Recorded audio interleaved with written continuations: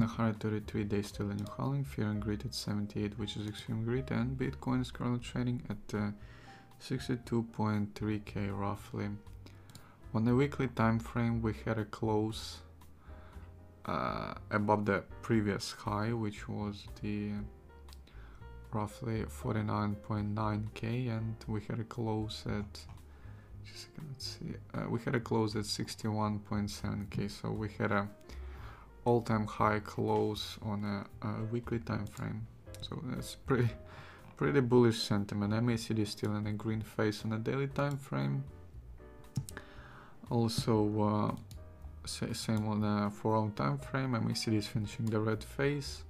We had a slight bounce close to the 50 MA, and again we are bouncing to the higher highs right now, trying to reach the higher highs, the previous stop, and obviously 63k resistance that we had a bounce from on the previous high, and obviously 65k all-time high resistance.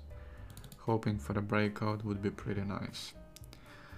Yeah, volume is kind of average one on a Coinbase, same as on a Binance, except of the one candle that we had a pretty fast bounce from.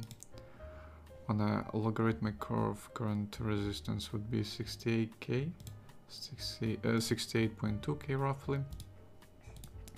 Ethereum is also kind of pumping from 50 MA and kind of underperforming compared to the BTC, same as Binance, and we had a breakout on the BTC dominance from 46.5%, and currently it's going higher. So yeah, it's pretty much all TA for today. Let's move on to the news. We got some positive words from Robert Kiyosaki, as the creator of Rich Dad Poor Dad book, and he says that, which is pretty mixed positive words to say, very mixed in a way of positivity.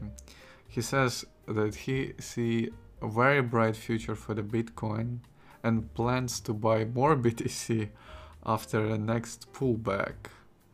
Obviously, he doesn't disclose what type of pullback he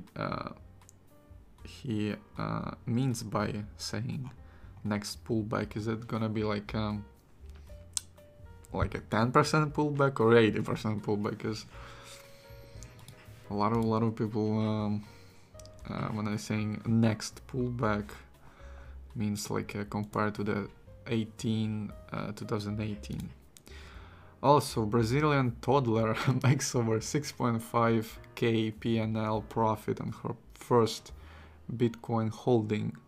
So apparently a father's gift was 1 BTC to his newborn daughter back in 2017, and obviously now it was 62.2k. That's pretty interesting stuff to gift a newborn baby, you know. It's pretty interesting. But yeah, also Mexican medical firm embraces blockchain for COVID test certificates. So again, more adoption for them, crypto and blockchain. So yeah, everything looks bullish, everything looks nice. Currently trying to test this 63k, then all-time high, and then obviously skies ahead. So yeah, to the moon, to the moon.